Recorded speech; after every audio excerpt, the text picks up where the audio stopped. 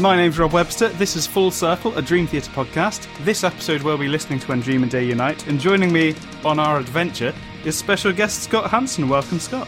Hello. Nice to be here. I appreciate the invitation there, Rob. I appreciate you accepting the invitation. For some fans, this will be the first time they've met you, but you're pretty active in the Dream Theatre fan base, so where might fans of the band have encountered you before? Well, it could be in a number of different ways. I mean, I go way back, so I used to be on the Yitza Jam mailing list way back in the day. For many years, I was on Mike Portnoy forums, plus also with regards to the different things that I've done. The altered album covers that used to appear on the video screens when Dream Theater would do a cover song or a cover album. I had no idea. I didn't know that was you. I started doing that. I did a lot of Photoshop work, and so it was just natural for me to do that, and I had a ball doing it.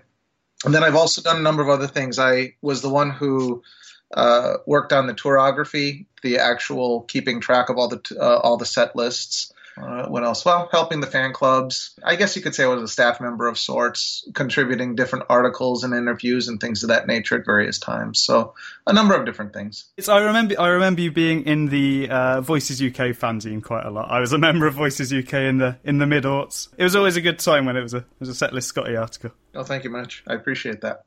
So what people might not know about you is that you've been a fan of the band basically since the band started. When did you discover Dream Theatre? I discovered Dream Theater the summer of '89. Back in the late '80s, I used to read all the hard rock metal magazines, or at least three of them, primarily Circus, Hit Parader, and Rip magazine. And I remember very distinctly, I would read the whole thing. So I would read the album reviews of bands that I had no clue about. And there was this one that stood out, and it's this band that I'd never heard of before. It was their first album. I was just kind of reading over it, and it says that among their influences was a whole bunch of Rush. And that, right there, grabbed my attention because Rush was my number one band. And so I figured, okay, I got to check out this album. And so that happened to be When Dream and Day Unite. And, I've been a fan ever since then. We'll start talking about the music in just a second, but first off, I want to tackle the cover art. Not to judge an album by its cover, but it's a pretty bold choice, right? In hindsight, yeah. I mean, to be quite frank with you, when I picked up the album, I really didn't think about it that much. You have to keep in mind, though, too, I mean, I didn't have anything else to really compare it to in terms of Dream Theater because that was the only album that was available at the time. I mean, if I was somebody who became a fan of the band much later, then I'm like, oh, they have this first album that came out before Images and Words, let me go pick it up. And what is this? Again, I mean, it's the same reaction with regards to the way people react to the mix and to Charlie being the vocalist on the album. I think all those things, to me, it didn't seem abnormal or super weird just because that was, all I knew at the time. I didn't have anything else as a reference. No, that makes sense, yeah. I got into the band around Train of Thought era. And it's sort of, for the good first year or so of listening to the band, I was sort of dimly aware of this sort of secret first album with a different vocalist way back in their dim and distant past. Way back in ancient days. It was before Sonic the Hedgehog. That's where culture starts for me. I've been looking around for the album artist. She's called Amy Guip. I think that's how it's pronounced. It sounds like As far as I can tell, she's still active and still taking photographs. Oh, right on. First result, if you Google the name Amy Guip, is a photographer who went to Syracuse University, so would have been around New York around 1989, set up a studio in 1990, so it's nice to have a good news story. I think I had the idea for this podcast about 8 months ago now, and for a while I was thinking it would be really cool if I just listened to When Dream and Day Unite between the time of having the idea and recording the podcast. I didn't quite last that long, but I like the idea of living in a world where When Dream and Day Unite was the only Dream Theater album. That's all I had for 3 years, so... Exactly. I thought it's sort of, there's kind of method acting thing going on there. And the thing that really struck me about it, and sort of the more I've been listening to it and re-listening to it without the rest of Dream Theater's discography, is how indulgent the intro to A Fortune in Lies is.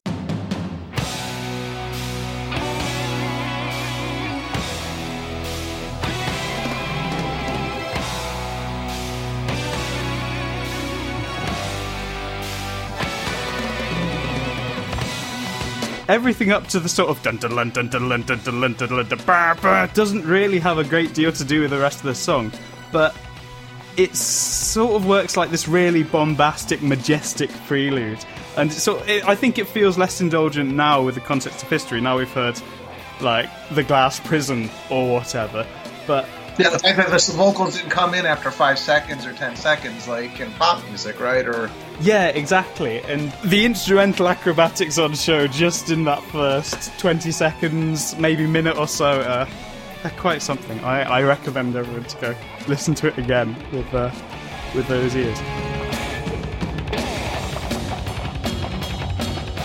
Especially in my first listen, I'm listening for all the Rush. I'm like, this doesn't really sound too much like Rush. And Charlie made a comment, well, I can understand because, some of my vocals and Status Seeker sound a little bit like Geddy Lee singing New World Man. And that's true. But again, I mean, my very first listen, A Fortune in Lies was my very first song ever. Again, I think more than anything else, I was just waiting for the Rush. I got to hear the Rush. And I mean, and then over time, the more times I listened to the album, of course, then I started to appreciate it for what it was as opposed to a Rush clone, if you will. You can make a fortune in lies. You can keep a giant alive. You can ride the rain until everybody smiles.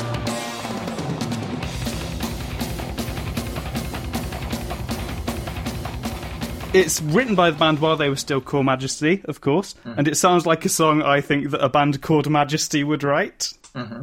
Well, actually, say that about the whole album, really, because I mean, the album was recorded while they were still Majesty. The cover art as well. This will not be used to you, Scotty, but the brand is an M for Majesty. So a real goof for the ages. Who knew they were going to change their name? I don't think of it as an M anymore. Just think of it as the Majesty symbol. The one thing, if people have a copy of the When Dream and Day Unite demos on the Yitzhak records, the artwork that is on the cover there actually is, I believe, what the original cover was supposed to be for When Dream and Day Unite.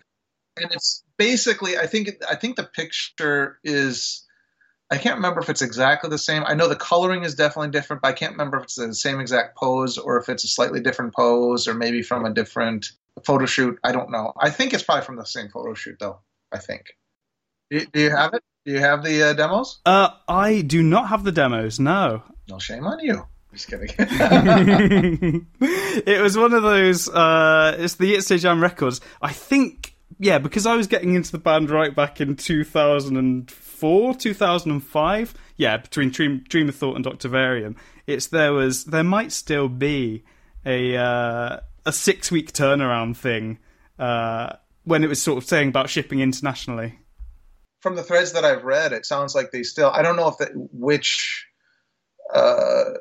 items are still available. I think some of them might be out of print, or at least they're not, available right now. But you still might be able to get that one and some of the others. I mean, I would totally recommend for anybody who is a big Dream Theater fan to pick up all the releases while they're still available, because I don't know how long they will be available for. It's hard to say. It doesn't seem like the band is bothering with any more new releases, and the fact that some of them seem to have been unavailable for a long period of time, it really makes you wonder if they're going to ever bother repressing any of them or not. That's a very good shout. I was thinking the other day, I feel like the Yitzhak Jam records are sort of ahead of their time a little bit. It's the kind of idea that would work really well right now with the sort of streaming and being able to download. And... Oh, yeah, totally. They could have even done it way back when, too, because, I mean, figure iTunes has been around, since 2003, something like that.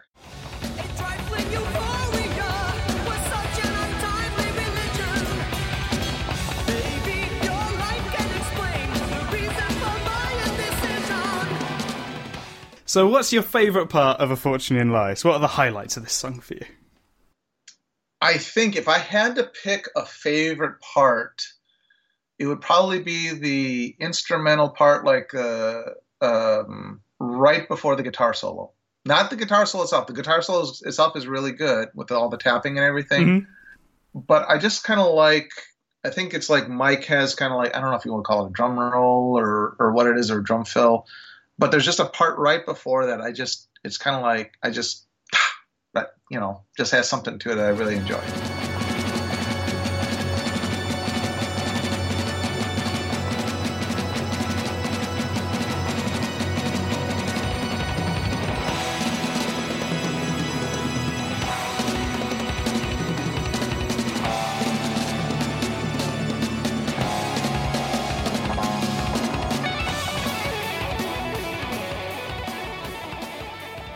Lyrically, it is about a friend of the band who did some crimes.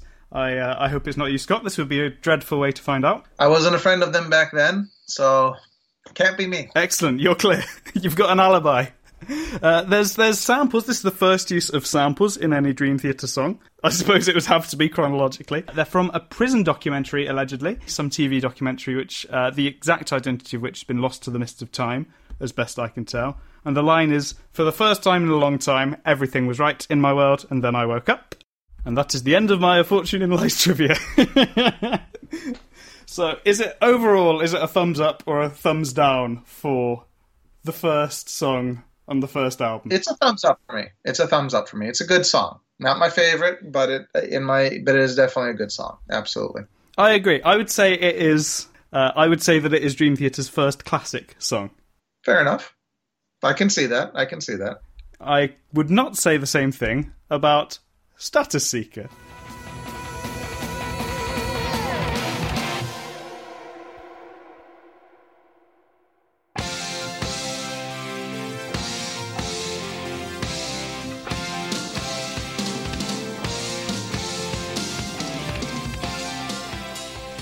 Controversial question. Is it okay if I like this song? Yeah, why not? Do you like this song?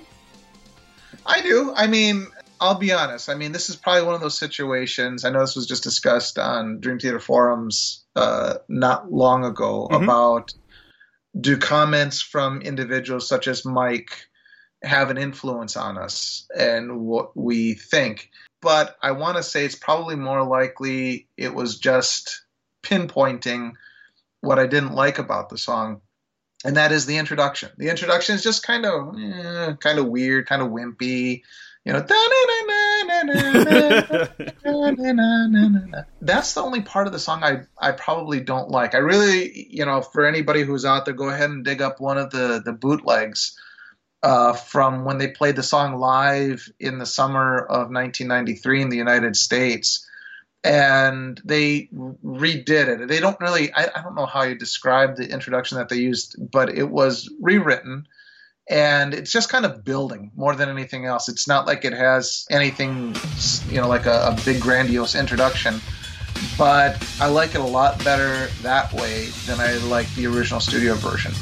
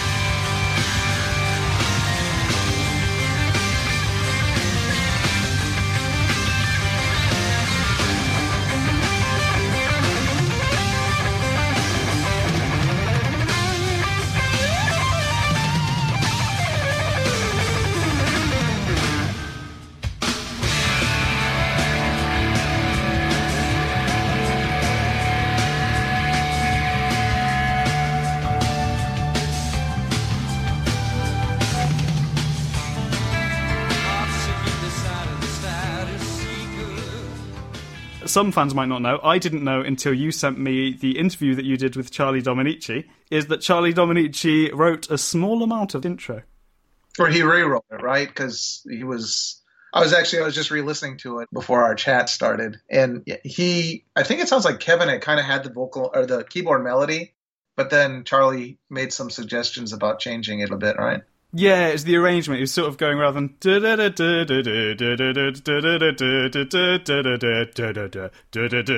sort of repeating one of the bars, and it's...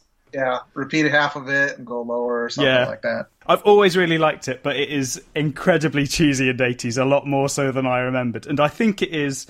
I don't think it ever feels as explicitly 80s as it does in Status Seeker. Probably, I think I could agree with that. Yeah, if you had to pick out a song that sounds the most dated, that would probably be the one. What are your favourite bits of Status Seeker? I didn't even really give that one much thought, to be quite honest with you. I don't know. Maybe the part where Charlie sounds like Geddy singing through it. I don't know. That's a good answer. I'll take that. For me, the one that I've written down is just the chorus in general, because I feel like that is the bit where it is maximum 80s. And I think if you want to listen to Status Seeker and enjoy Status Seeker, you have to embrace the tone of it. Well on board with the chorus.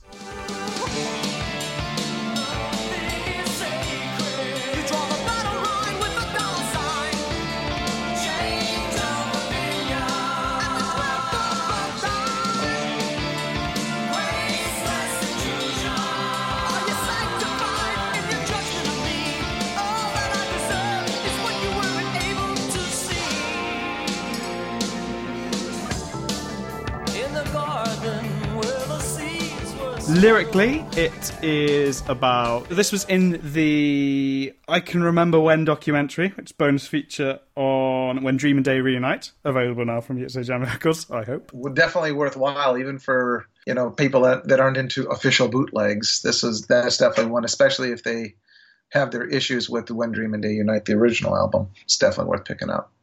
Plus, James is singing the songs, so, two biggest issues people have is, well, the mix sucks and Charlie's on there. Well, now those things have been taken care of. I really like that Charlie Dominici said that back in the day, this is again from the interview that you sent me, when people were complaining about his vocals, he used to go onto internet message boards under fake names and be like, oh, I hate that Charlie Dominici's voice, and sort of stirring the pot in both directions. He's a humble guy. He's not arrogant or anything of that nature, which is, it's something that's very cool about him. For anybody who has the opportunity to meet him, please, go up to him, say hello if you see him at a concert, because he still goes to Dream Theater concerts. I don't know where he's living right now, but if there's a Dream Theater concert in the area, I know he'll probably end up going to the show, and if you see him, say hello to him. He won't bite your head off. He's a super cool guy. And he did write the lyrics to this one along with John Petrucci. Thematically, it is... the way he tells it is that he and John got together to write, and instead they started drinking and complaining about how everyone was telling them to get a real job, and that now they had a record deal, that they were seeing the vibe changing, that from, oh, you should get a haircut, to, oh, we always believed in you. Yeah. Oh, they're in a band. It all makes sense, is the way they put it. You refuse to believe. Now I'm turning away.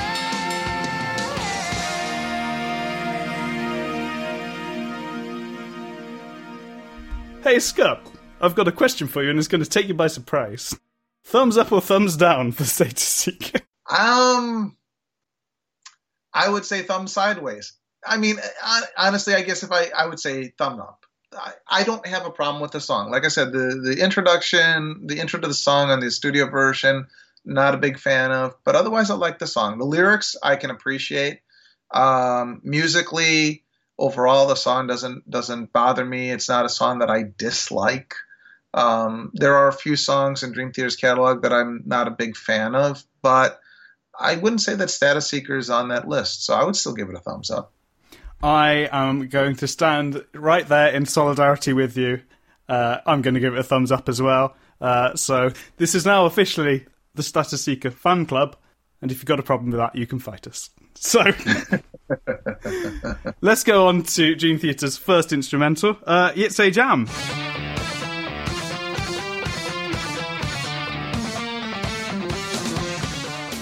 I don't want to blow anyone's mind here, but if you say Yitze Jam backwards, you get Jam Yitze, which was the name of the band's lawyer. I think I've got that bit of trivia correct.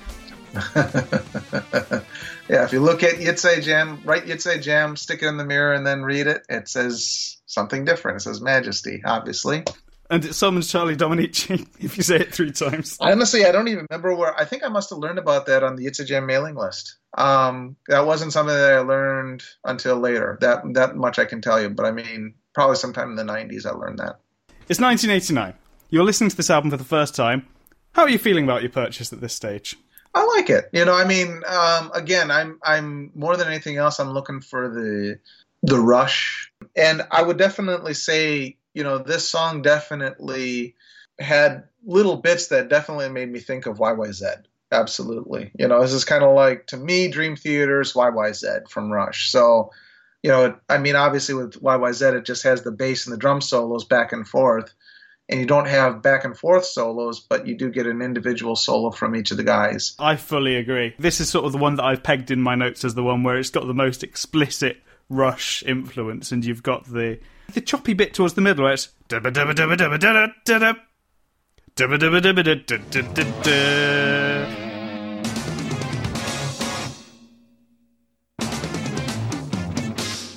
that bit.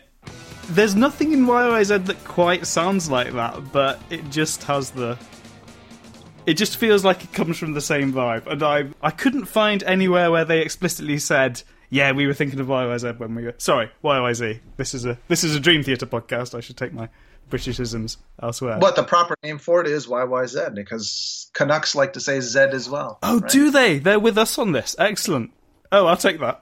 While he's not listening, and because it did come up just then, what do you think of Charlie Dominici's vocals yourself? You have to keep in mind that for me personally, having started out with When Dream and Day Unite as my first album, my perspective is going to be definitely different from most other fans that got into Dream Theater with later albums. So for me, it's just always been natural. It's never fazed me. When I hear James singing songs that are from this album, I mean, obviously I can hear wider range, I can hear better vocal clarity, things of that nature. But, you know, again, I mean, I'm very much used to Charlie singing, and so it doesn't faze me at all, personally. Not at all. For me, it was a shock when I first heard it. I don't know what I was expecting him to sound like. I think maybe I just expected he would sound like James LeBrie with a different accent. And it's a very different style, I would say. But I would say that I am basically a fan of his vocals. I really like on Reunite. I think he sounds really good singing Metropolis. He can't necessarily hit the notes that James could, but yeah, I mean, yeah, the parts that he sings, he does a good job. And even when he sang To Live Forever as well at that same gig, you know, he did a good job. So what are your highlights in Yitze Jam then, now that we've been talking all about the vocals during this instrumental track? If there's, I don't know if I would really say there's any personal specific highlights, but one thing I'd love that you can hear, I think it's on the Once in a Lifetime version when Derek was still in the band, was where he included the little piano bit.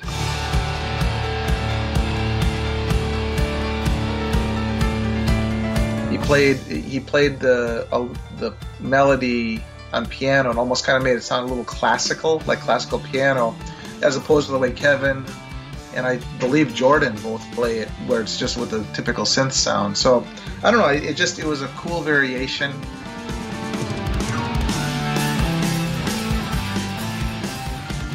That's a really underrated live album, incidentally. There's a looseness and there's sort of more of a freeness to it. For me, the best bits I've written, it's a really dorky thing, but it just caught me, is there's a bit towards the start where the rest of the band is playing what I've called Riff B, which is the dun dun dun dun dun dun dun dun dun. And John Myung goes back to Riff A, so they're all playing the heavy bit, and he's going diddle-oo, diddle-oo, diddle-oo, diddle-oo, diddle-oo, diddle-oo, diddle-oo.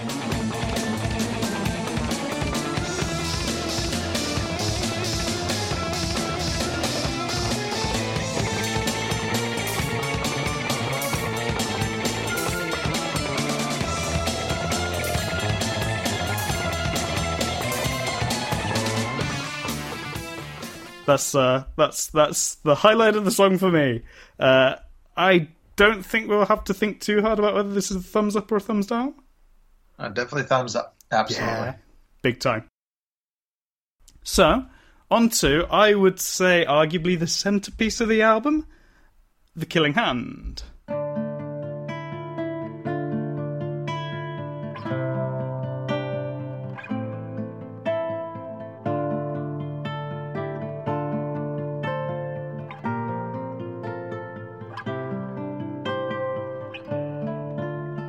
So, lyric challenge. Do you know the story of The Killing Hand off the top of your head? Well, basically, I to try to tell the whole story. I mean, I cheated a little bit. I watched the old documentary that's also included in When Dream and Day Reunite. I remember John was kind of telling it, and the basic, it's kind of a Twilight Zone kind of a story. So it's a guy that, kind of a science fiction kind of a thing, and a guy, and everybody's dead or everybody's gone, and he sees all these names on this memorial wall, and he travels back in time to figure out what the heck happened, and basically finds out that he's the one who killed them all. That's pretty much spot on. I was watching the same documentary and sort of just writing down as many notes as possible. There's a memorial wall with loads of names on. He sees these names, he's going, what happened here? What are all these memorial names for? So he goes through the sea, which is how he travels through time. I don't know if that's explained in the spin-off book. And yeah, he's surprised not to find a war that he's thinking that these memorial names are from, but there's like a tyrant king who's making everyone suffer. So he becomes mortal and he kills the tyrant king. But then he finds out that he was the tyrant and he went back in time and killed himself. That's what I've got in the notes. There's a lot going on there. Uh-huh. There's a lot to digest. It's kind of like Scenes from Memory. It is. It's in many ways a precursor to it. Hey guys, you need to include Killing Hand in the next in this upcoming tour. It'll fit. Plus, also, it is going to be the 30th anniversary of Dream and Day Unite, for this tour. So, hey, you got to do it. I think The Killing Hand is a really good preview of who John Petrucci is as a lyricist. Mm-hmm. I sort of feel like it forms a template for The Astonishing in some ways. I've written in my notes, what have I written down? I've written, I will expand on this. It will make sense when I say it out loud. I think there's an interesting thing where he's interested in telling a story. He's interested in fiction. He's interested in a fantasy world. And there was a recent interview for Distance Over Time where they were asking, and it gets asked of him quite often, and he always has the same answer, that if he wasn't a musician, he would be doing something else creative. He was into painting. He's always been into writing stories. And I think The Killing Hand is the first glimpse of that storytelling instinct kicking in. Yeah, more so, I think, probably than any of the other songs, I would say. I think that's a fair assessment.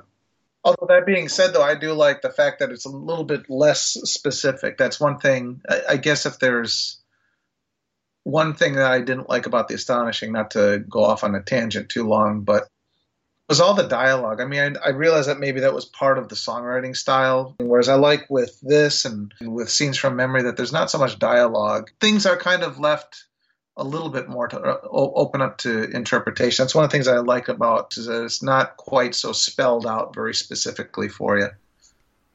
Yeah, I'd agree with that.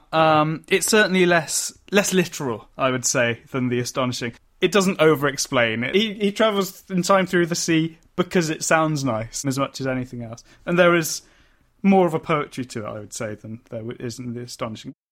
What is your favourite part of the song? Once again, I would say, honestly, there's a couple things. I really like the acoustic intro, especially the way it was done on When Dream and Day Reunite, where Jordan accompanied John.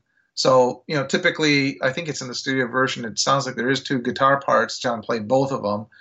Live, he wasn't able to do that, so Jordan accompanied him. And it was a little variation. It wasn't exactly the same, I think, as on the album.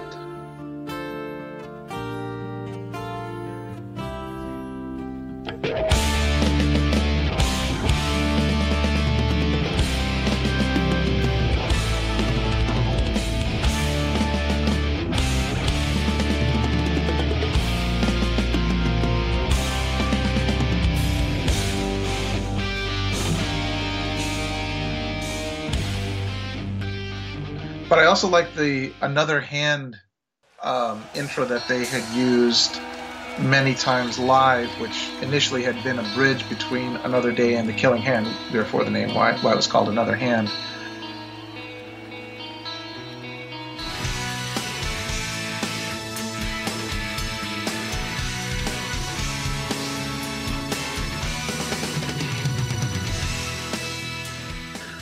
But the other thing I really liked too was, once again, live, starting in 96 when they did the Fix for 96 shows, is they expanded the last part of the song, Exodus.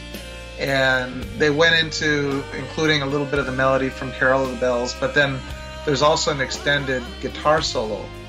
And I really like that guitar solo that was added in live.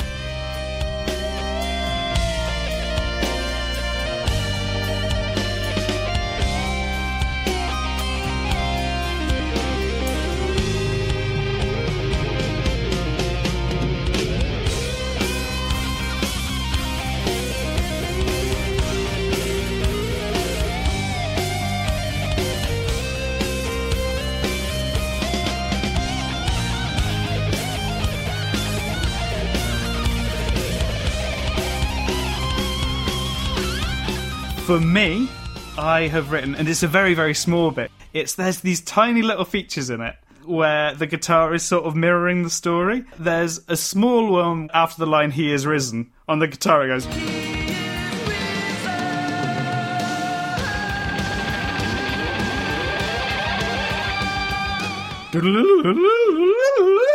which I like. I like that it's doing the story. But the best bit, and I'd never caught this before I was doing my re-listen, is after the line, "I laugh at what I've done," he sort of does a little laughing noise with the guitar.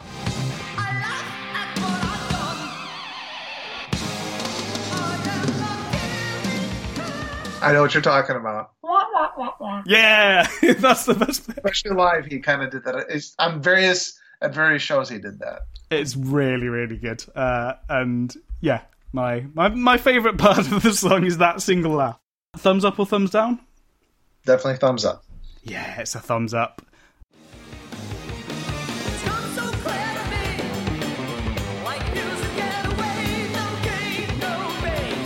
It's a fatal game, and the true lose everything. Light Fuse and Get Away. Kevin Moore's first song, I believe.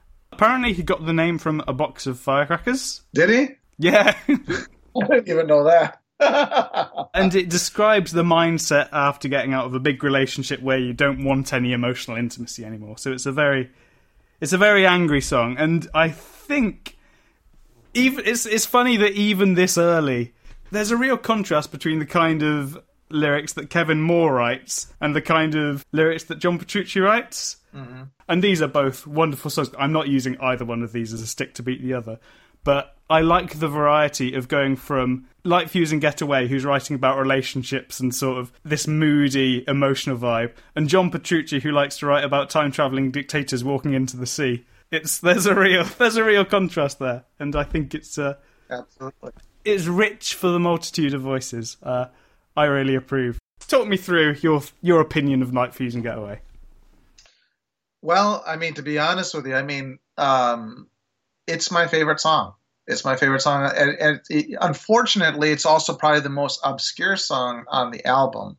I think the song has probably been played the least live. I was fortunate enough to be able to actually see, I think, the last two performances of it in 2004 at the Dream and Day Reunite gig in Los Angeles, and then they also played it in Boston on that same tour. The only two times that they played it on that tour. Oh, man. There's only two other times that they ever played it with James, and that was the very first two gigs that they played in 1993. And then, unfortunately, they, for whatever reason, didn't like the way the set list was flowing, and so they revamped it, and they dropped Light Fuse, which to me was a real shame because, again, to me, it's a real highlight. I especially like, I like the studio version.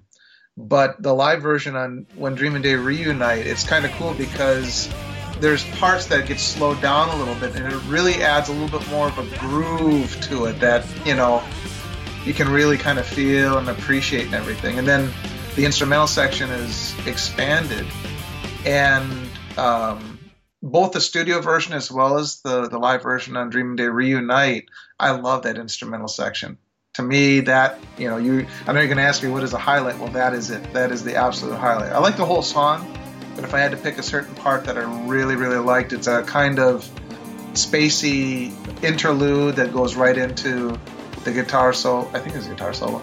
That whole instrumental section, I just love. I'm going to read you my note now for the highlights. And it says, I love how mellow the instrumental section is, while the rest of the song's very angry, and there's also a really great drum fill into the guitar solo. That was 100% my favourite bit as well.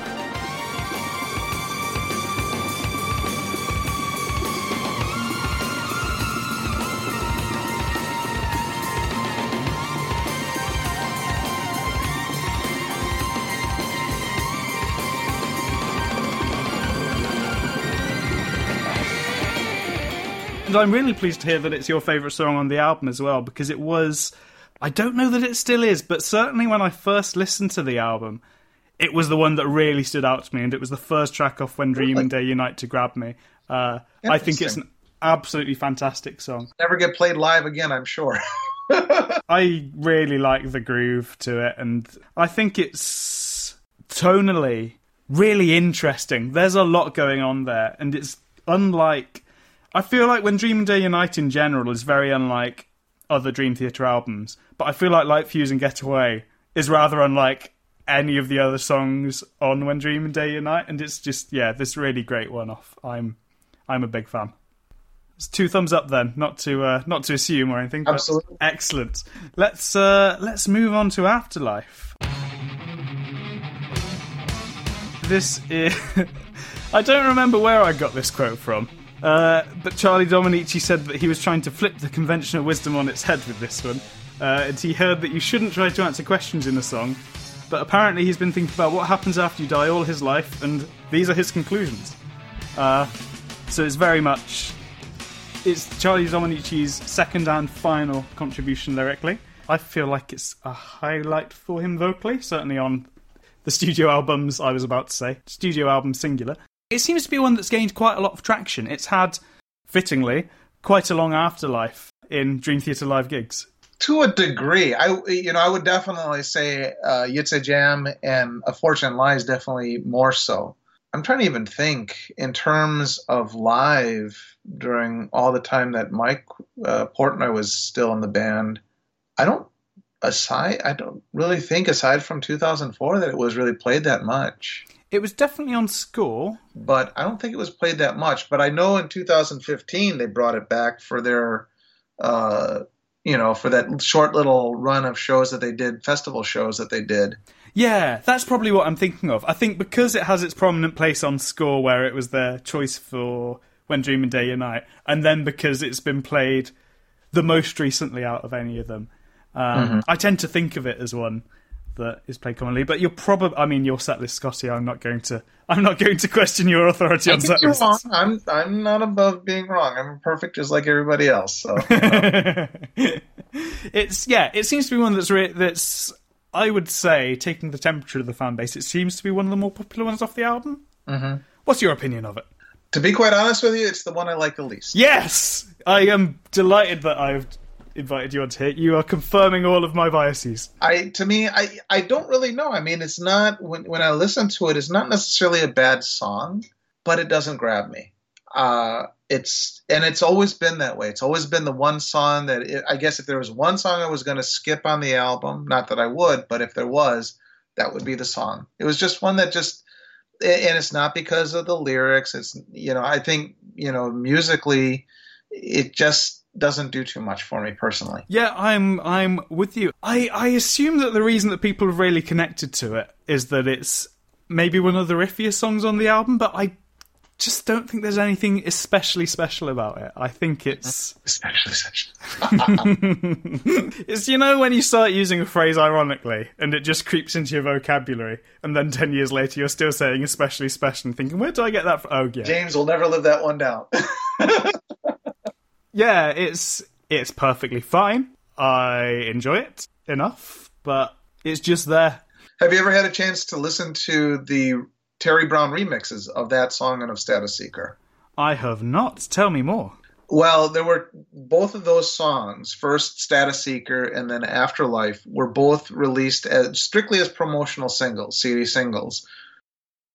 I was lucky enough to actually at some point many years ago be able to buy copies of both of them. I mean, it definitely improves the sound quality of the songs. It's a shame that the whole album, that he didn't get a chance to remix the whole album. In a world full of constant confusion, I will not be a part to the craze.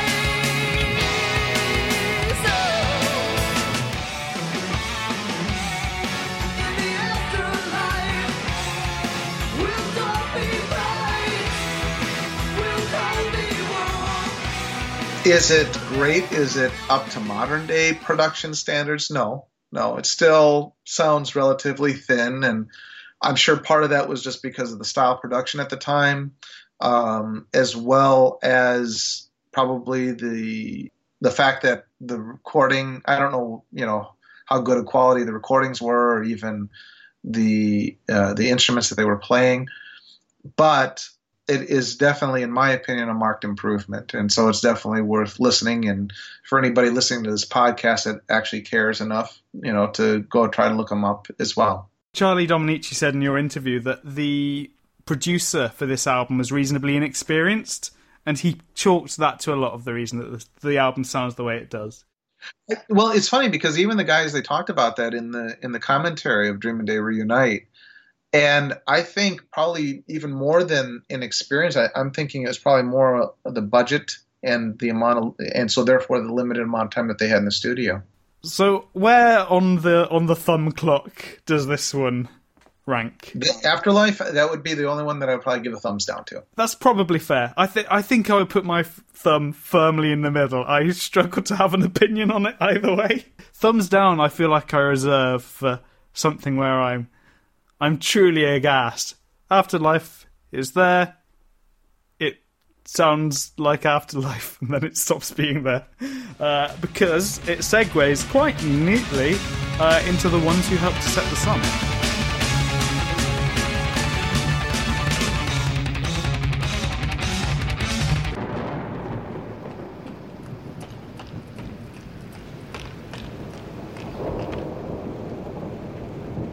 The intro, which was nicknamed Death of Spock. Well, that was the original working title for the song, of course, given because of the intro, but yeah. It's sort of, yeah, they've got a bit of a history of doing this now, haven't they? Because Puppies on Acid is the same thing. The Mirror's working title was... I think that's really pretty much the way it's always been with him. I mean, with the new album, it's song 1, song 2, song 3, song 4, but in the past, yeah, they've always just kind of given wacky names to the songs just for whatever.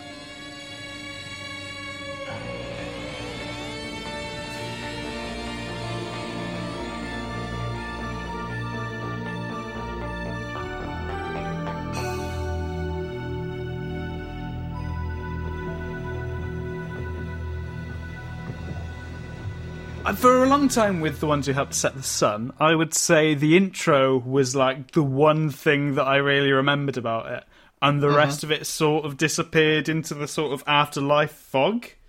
But while I've been doing this sort of, I guess, isolation therapy with When Dream and Day Unite, this is the song that I have most changed my opinion on, I would say. I have gone from being truly neutral, probably actually borderline thumbs down, to humming the chorus as I'm going about my day-to-day life. I think it's a really solid song, and it is... Unique? Yeah, it's unique. It is. It's along with Light Fuse and Get Away. It's one which I wouldn't really compare any of their subsequent songs to. And it's really cool, and the album's richer for it. And for 15 years I've been listening to this album, I never really appreciated it until the last couple of months. It's really good. Well, it's funny because actually, when I first started listening to the album, I think this was, I know for a fact, this was my favorite song for the longest time. And it still is a close second behind Light Fuse, but just over time, just for whatever reason, I've taken a little bit. If I had to pick one or the other, it would be like Fuse. But the ones who helped to set the sun, or as I like to say, the abbreviated form is to Whatsits. Such a long title, I'll tell you. But it has always been one of my favorites. I think the intro, like you were saying, definitely stands out. And I think that's probably what was initially appealing to me. But yeah, the rest of the song I really like too. And there's not a whole lot more I can really say other than it's a good song. Unusual. I can see why, once again, it's one of the obscure songs that probably will likely never, ever be played again. But it's definitely a great song. I'm so glad that at least in 2004 that that Mike included it in the master set list so that it got some airtime on a fairly regular basis, and I was fortunate enough to be able to see it live a number of times. So it's a funny story about that song. When I saw them for the second time, which was on the Waking Up the World tour in '94, I happened to go to the venue super early in the day, and this was in the beginning stages of the internet. Mm-hmm. I mean, you heard about this internet thing, but I wasn't online. And actually it was because of what happened before this particular show. I happened to meet a guy that happened to be in line with me because we got there early. And he told me all about how there's this community of Dream Theater fans that are on there and they have this mailing list thing. And I'm like, really? So, this internet thing went from being something that was kind of just you'd hear about to something like, I got to get on here. And so that's actually more than anything else what drove me to strongly encourage my father to get us online. It's down to this song. Well, down to that. No. This song specifically, not to get sidetracked, but actually earlier in the day, I had gotten to the venue. I think it was probably around 12 o'clock noon or something like that. I got there super early to make sure I could catch the guys.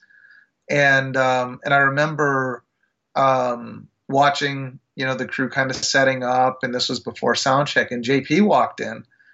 And at this time I still didn't know that Mike was the set list writer and all that stuff. And I hadn't gotten to know him on a personal basis. But I remember talking to him and asking him some questions, and he was very cordial with me. And I remember asking him about To Whatsits and if they would be playing it. And of course, this was literally, I think, 2 to 3 gigs after they had dropped it.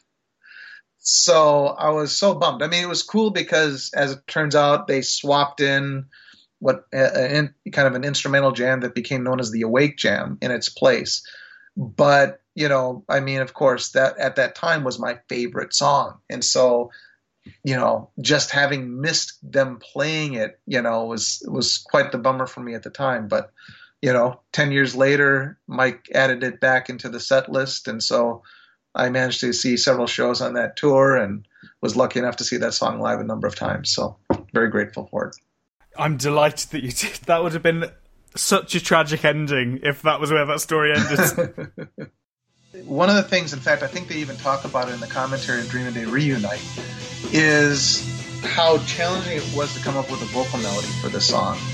And there is one version of that song on the demos where Charlie sings a completely different vocal melody for the verse. The chorus, I think, is the same. Watching my window, I was led like a child. As the roadway lamplights misguided my mind through the night. A shadow of limits, we were racing the rain. My hands held the wheel, my eyes tried to hold in place. Like, you can just kind of see it's just kind of like they're just spitballing ideas, just trying to come up. What would work with this song? How can we get this to work? As To Whatsits' his number 1 superfan, I'm sure you will have a perfectly easy time explaining to me what the song's about. Oh, goodness. The song doesn't mean I know what the lyrics are all about. No, actually, it's funny because, again, I was just re-listening to part of that interview I had done with Charlie, good God, 14 years ago. And I remember even what John had mentioned, I think, in that documentary, too, is about somebody who is driving, so that's why you hear the windshield wipers, and just for like a split second kind of spaces out and is kind of like meditating on where's his life going and stuff like that. But then Charlie had mentioned too in the interview about how he had, I think it had to do kind of like with what they were accomplishing. And so now instead of just simply being ones who watched the sun set, they were the ones who were actually setting the sun. So they were making things happen. I kind of believe, if I understood it correctly, that's kind of basically what the point was, is that instead of just being people that were just observing things from the side and not being movers and shakers, I guess you could say, now they were being movers and shakers. Yeah, that's. I mean, I've used the same sources as you for my notes. Yeah, that's 100% it. You are living up to your reputation as the Twats' superfan. It is funny that there's the two dueling interpretations of it going around. I suppose they are sort of compatible with each other. You've sort of got the thing of, yeah, the way John Petrucci tells it, it's a fictional story in the same way that The Killing Hand is, and it's about some person who's has a split second, yeah, as you say, falling asleep at the wheel and has a sort of dream of how everyone would react if he happened to crash, and sort of realises he's been working too hard. I guess you could sort of synchronise them together by saying maybe they were looking at the amount of effort that they were putting in and actually making the metaphorical sunset. I really like the sunset metaphor. So. I think it's possible. I mean, obviously John is the one who wrote the lyrics, so he would know. But then I think Charlie probably also had some insight because, of course, he was the one who was singing the song, and so he probably maybe asked John about understanding what are the lyrics all about, and so probably John was explaining it. So I think the difference between this song and, say, for instance, The Killing Hand is, I think The Killing Hand is strictly a fictional story that has no basis in reality, whereas The Ones Who Helped to Set the Sun is probably not autobiographical, but probably is semi-biographical, or at least was inspired to some degree by real life. There must have been a time when I thought that you were watching. It had to be when my senses lost control. What is your highlight of the song, and is it the obvious highlight? Well, I mean, obviously the keyboard intro is really cool. I love how spacey and dreamy and everything it is, and then all of a sudden that dun-dun, dun-dun, dun-dun, that kind of like very abrupt, kind of the same way that Mike would sometimes write the set list, where the set list that he used to come up with, it would have like a mellow song like Surrounded followed by Lie or something like that. So completely abrupt change. That's kind of like the same thing in one single song. So, but aside, the easy answer, of course, is the intro. But I would say even the instrumental section is really good too.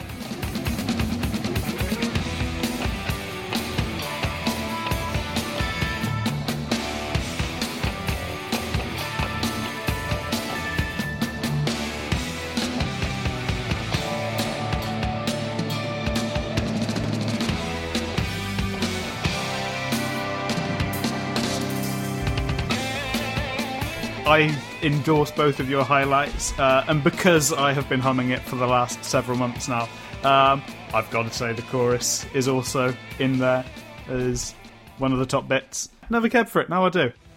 In higher life, we seem to be always a moment too late. I'm assuming this is thumbs up from you? Absolutely. Yeah, same here. Now we're the ones who help to set the sun. Before we reach the final song of the album, a quick intermission. Spoiler alert, listeners of a sensitive disposition, please be warned. This is Charlie Dominici's last album. I know, right? How do you find out that Charlie Dominici has left the band in a crazy backwards world where the internet isn't yet a thing? How does that happen? Well, that's a kind of a funny story. I remember back in the day, way back in the day, before dirt was invented, there was a music store that I loved to frequent. Of course, it was on the complete opposite side of town, and this was before I had a car, so I had to take the bus to get there. I remember actually going to the same record store. They actually had a store within a store. The store inside the store was called the Metal Shop. It was kind of like in the back area, and it was all different kinds of metal music, of every kind. And they had their own cash register, and all the decorations and promotional stuff was all strictly metal stuff of every kind that you can imagine. So I remember I would go there periodically, and I got to know one of the guys that was a cashier there. And for whatever reason, I swear the guy kind of reminded me of Jake E. Lee from Ozzy's band in the mid-'80s.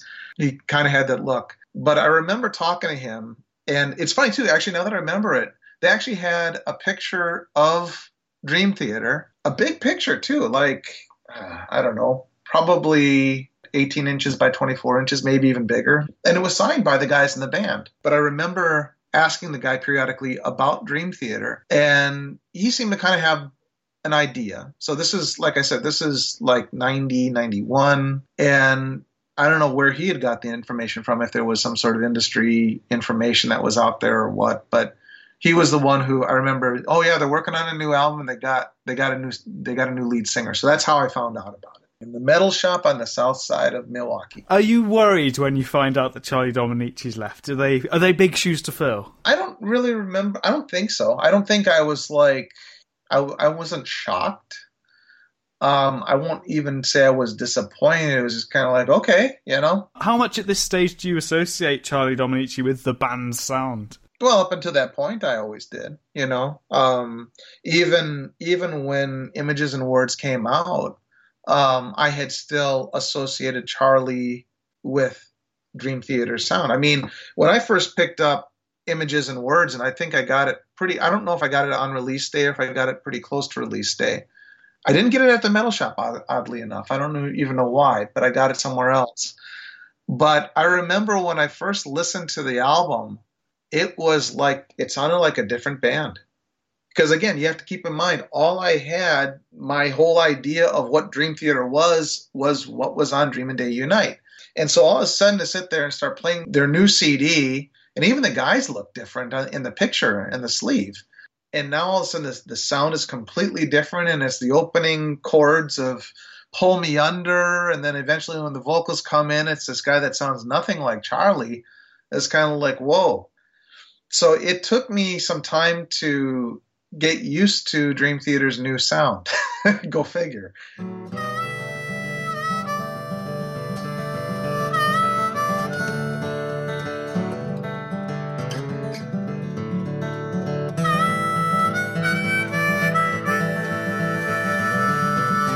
He has released a trilogy of solo albums called O3, a trilogy between 2005 and 2008.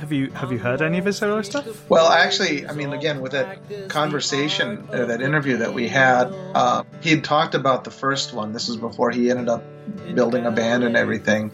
And even too much later, I know I'd stopped by at his house a second time, and I think he gave me a copy of it. And, again, it was just acoustic guitar and vocal, and I think I listened to it like once. It was something that didn't grab me. And to be honest with you, I always intended to pick up the other two full band albums, and I never did. I think maybe I've heard bits and pieces of a couple of the songs. I think if I'm not mistaken, some fans are saying, oh, it sounds too much like The Mirror, or sounds too much like certain theater songs. So of course curiosity got me, and so I had to check this out and whether it was true or not. But beyond that, I've never listened to those albums, and I realize I probably should.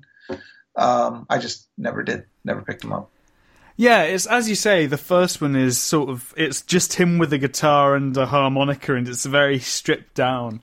When he was first, or it might have been a couple of years after he released it, he was selling signed copies, and he sort of had his email address up and was like, hey, email me and pay me and I'll send you a signed copy.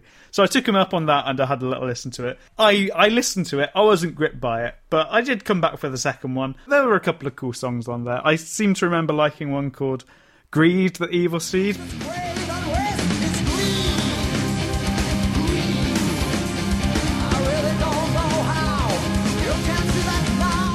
You say you were doing the conversation with him was around the time that he was producing that first album. And it's really good that he managed to sort of get the whole thing out there. And he was saying that he didn't know if it might only just be the one disc. He was just going to follow it and see where it goes. So I think it's really cool that that he created a suite of 3 concept albums. That's more prog than Dream Theater. It's right up there with Jeff Tate and his Operation Mindcrime CDs, right? Yeah, it's the new Jeff Tate, circa 2008. No. Let's get on then to the final track of the album, Only a Matter of Time.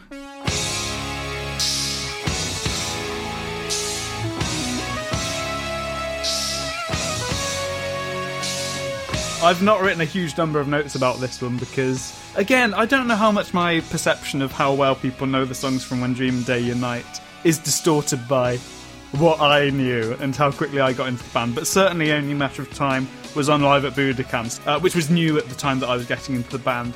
So I think I knew Only a Matter of Time before I knew some of their albums like Falling Into Infinity. So I came to know it as a James LaBrie song, and then I was like, oh, and Charlie Dominici sings it too. What are your thoughts on the song? Well, I mean, it's a good song. It's not my favorite, but I would definitely rate it as a definitely good song. It's, again, like with Kevin's other lyrics, it's very busy.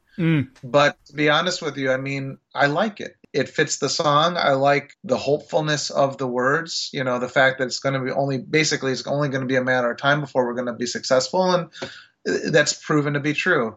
It's kind of funny because, of course, lyrically, unofficially speaking, then they wrote Take the Time, which is kind of like a lyrical sequel of sorts to Only a Matter of Time.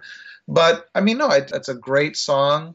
It's a song that I enjoy listening to. The thing that grabs me about it, and as you say, it's a very optimistic song, and perhaps uncharacteristically optimistic for a Kevin Moore song who's usually writing about death and breaking up with people.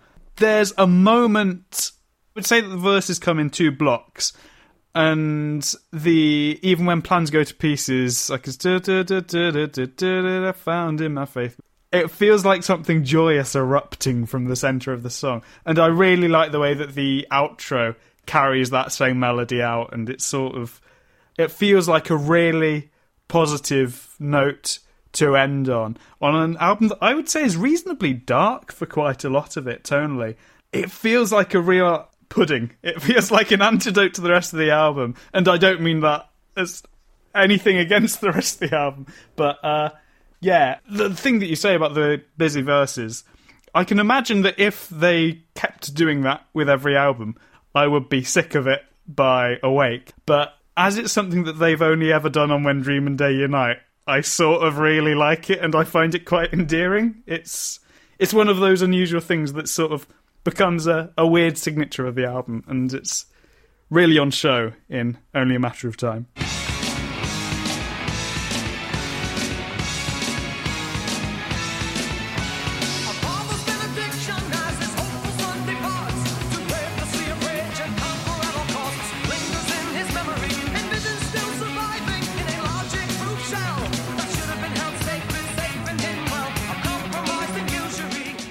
Lyrically, it was written in a period, as you say, when everything was going reasonably well, and everyone sort of kept saying that it was only a matter of time, but they weren't making any money, so they just sort of had to rely on the hope that it would only be a matter of time, which is where sort of the lines "fearless faith in destiny" come from, is sort of expressing the fear as well as the optimism. And I like that sort of feels echoed musically as well. It really lightens up as the song goes on, and I think that's cool. Do you have any particular highlights, or is it just a good song at the end of the album for you? I think, I kind of think you touched on a little bit as the outro, just the kind of way it kind of builds up and builds up. I think probably not that it's because it's the end of the song or the end of the album, but I don't know, it's just a part that I kind of gravitate towards. But even too, now here's another one for you to dig up.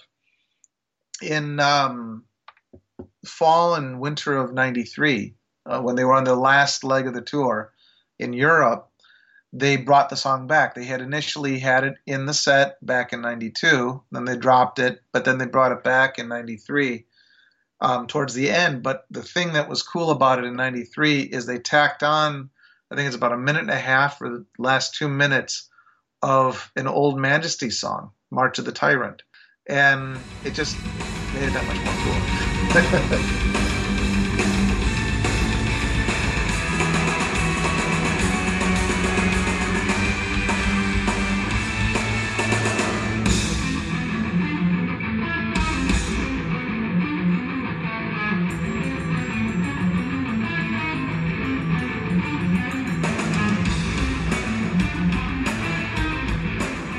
love to see them do that again. Again, I doubt it'll ever happen. I would hope either at least that song or perhaps The Killing Hand would at least make a return to the Dream Theater set list, perhaps even again on this tour because it is the 30th anniversary of Dreamin' Day Unite. So it would be a perfect time for it. Whether that'll happen or not, I don't know. I'm doubting it will, but one can always be hopeful. Is it a thumbs up or a thumbs down for Only a Matter of Time? Absolute thumbs up. It's a good album for thumbs upses. So, now we've listened to all of When Dreamin' Day Unite, and the outro is still ringing in our heads. What are your favourite songs of the album? What's It's and Light Fuse. Those are the top two. But I really like most of the album, though. I really do. Afterlife is the only one that is just okay. What would you say is the most underappreciated part of the album, then? If you wanted to encourage the listener to give one part of the album, or really one song, I suppose, a second chance, which would you recommend they focus on? That's a good question. Because, again, the songs that I like the most are probably the most uncommercial and the most obscure songs. So I couldn't really say those two songs. There probably would be very few fans that would say, yeah, you're right. I really don't know what to tell you on that. I guess The Killing Hand or The Only a Matter of Time, I would say I'm going to fully join the To What's It's brigade. It's taken me a lot of chances to get on with that song, but I am delighted to be there. And I would encourage any fans to brute force that song until you finally love it. Is there anything unique about this album that you miss in future albums? The innocence, which I guess you could also say is a bit of immaturity. But I guess I would say that probably more than anything else is the innocence of it. It's interesting too because once again going back to the commentary on Dreamin' Day Reunite, John Mayung kind of is where he kind of starts reminiscing about how great it was that they were all living together and in working on the album together and blah blah blah, and then he kind of got poo-pooed by the rest of the guys. As well, that's not practical anymore because we all are family men and we have so many other responsibilities and blah, blah, blah, blah, blah. But it's interesting because that's exactly what they ended up doing with this most recent album, Distance Over Time, is that they did that very thing. And in fact, the difference is that instead of just the 3 weeks working in the album, recording it, they even spent the time too in writing the songs too. So while I know it won't have the innocence of Dreamin' Day Unite, I do find it interesting that they kind of finally implemented what John Mayung had kind of wished all those years ago.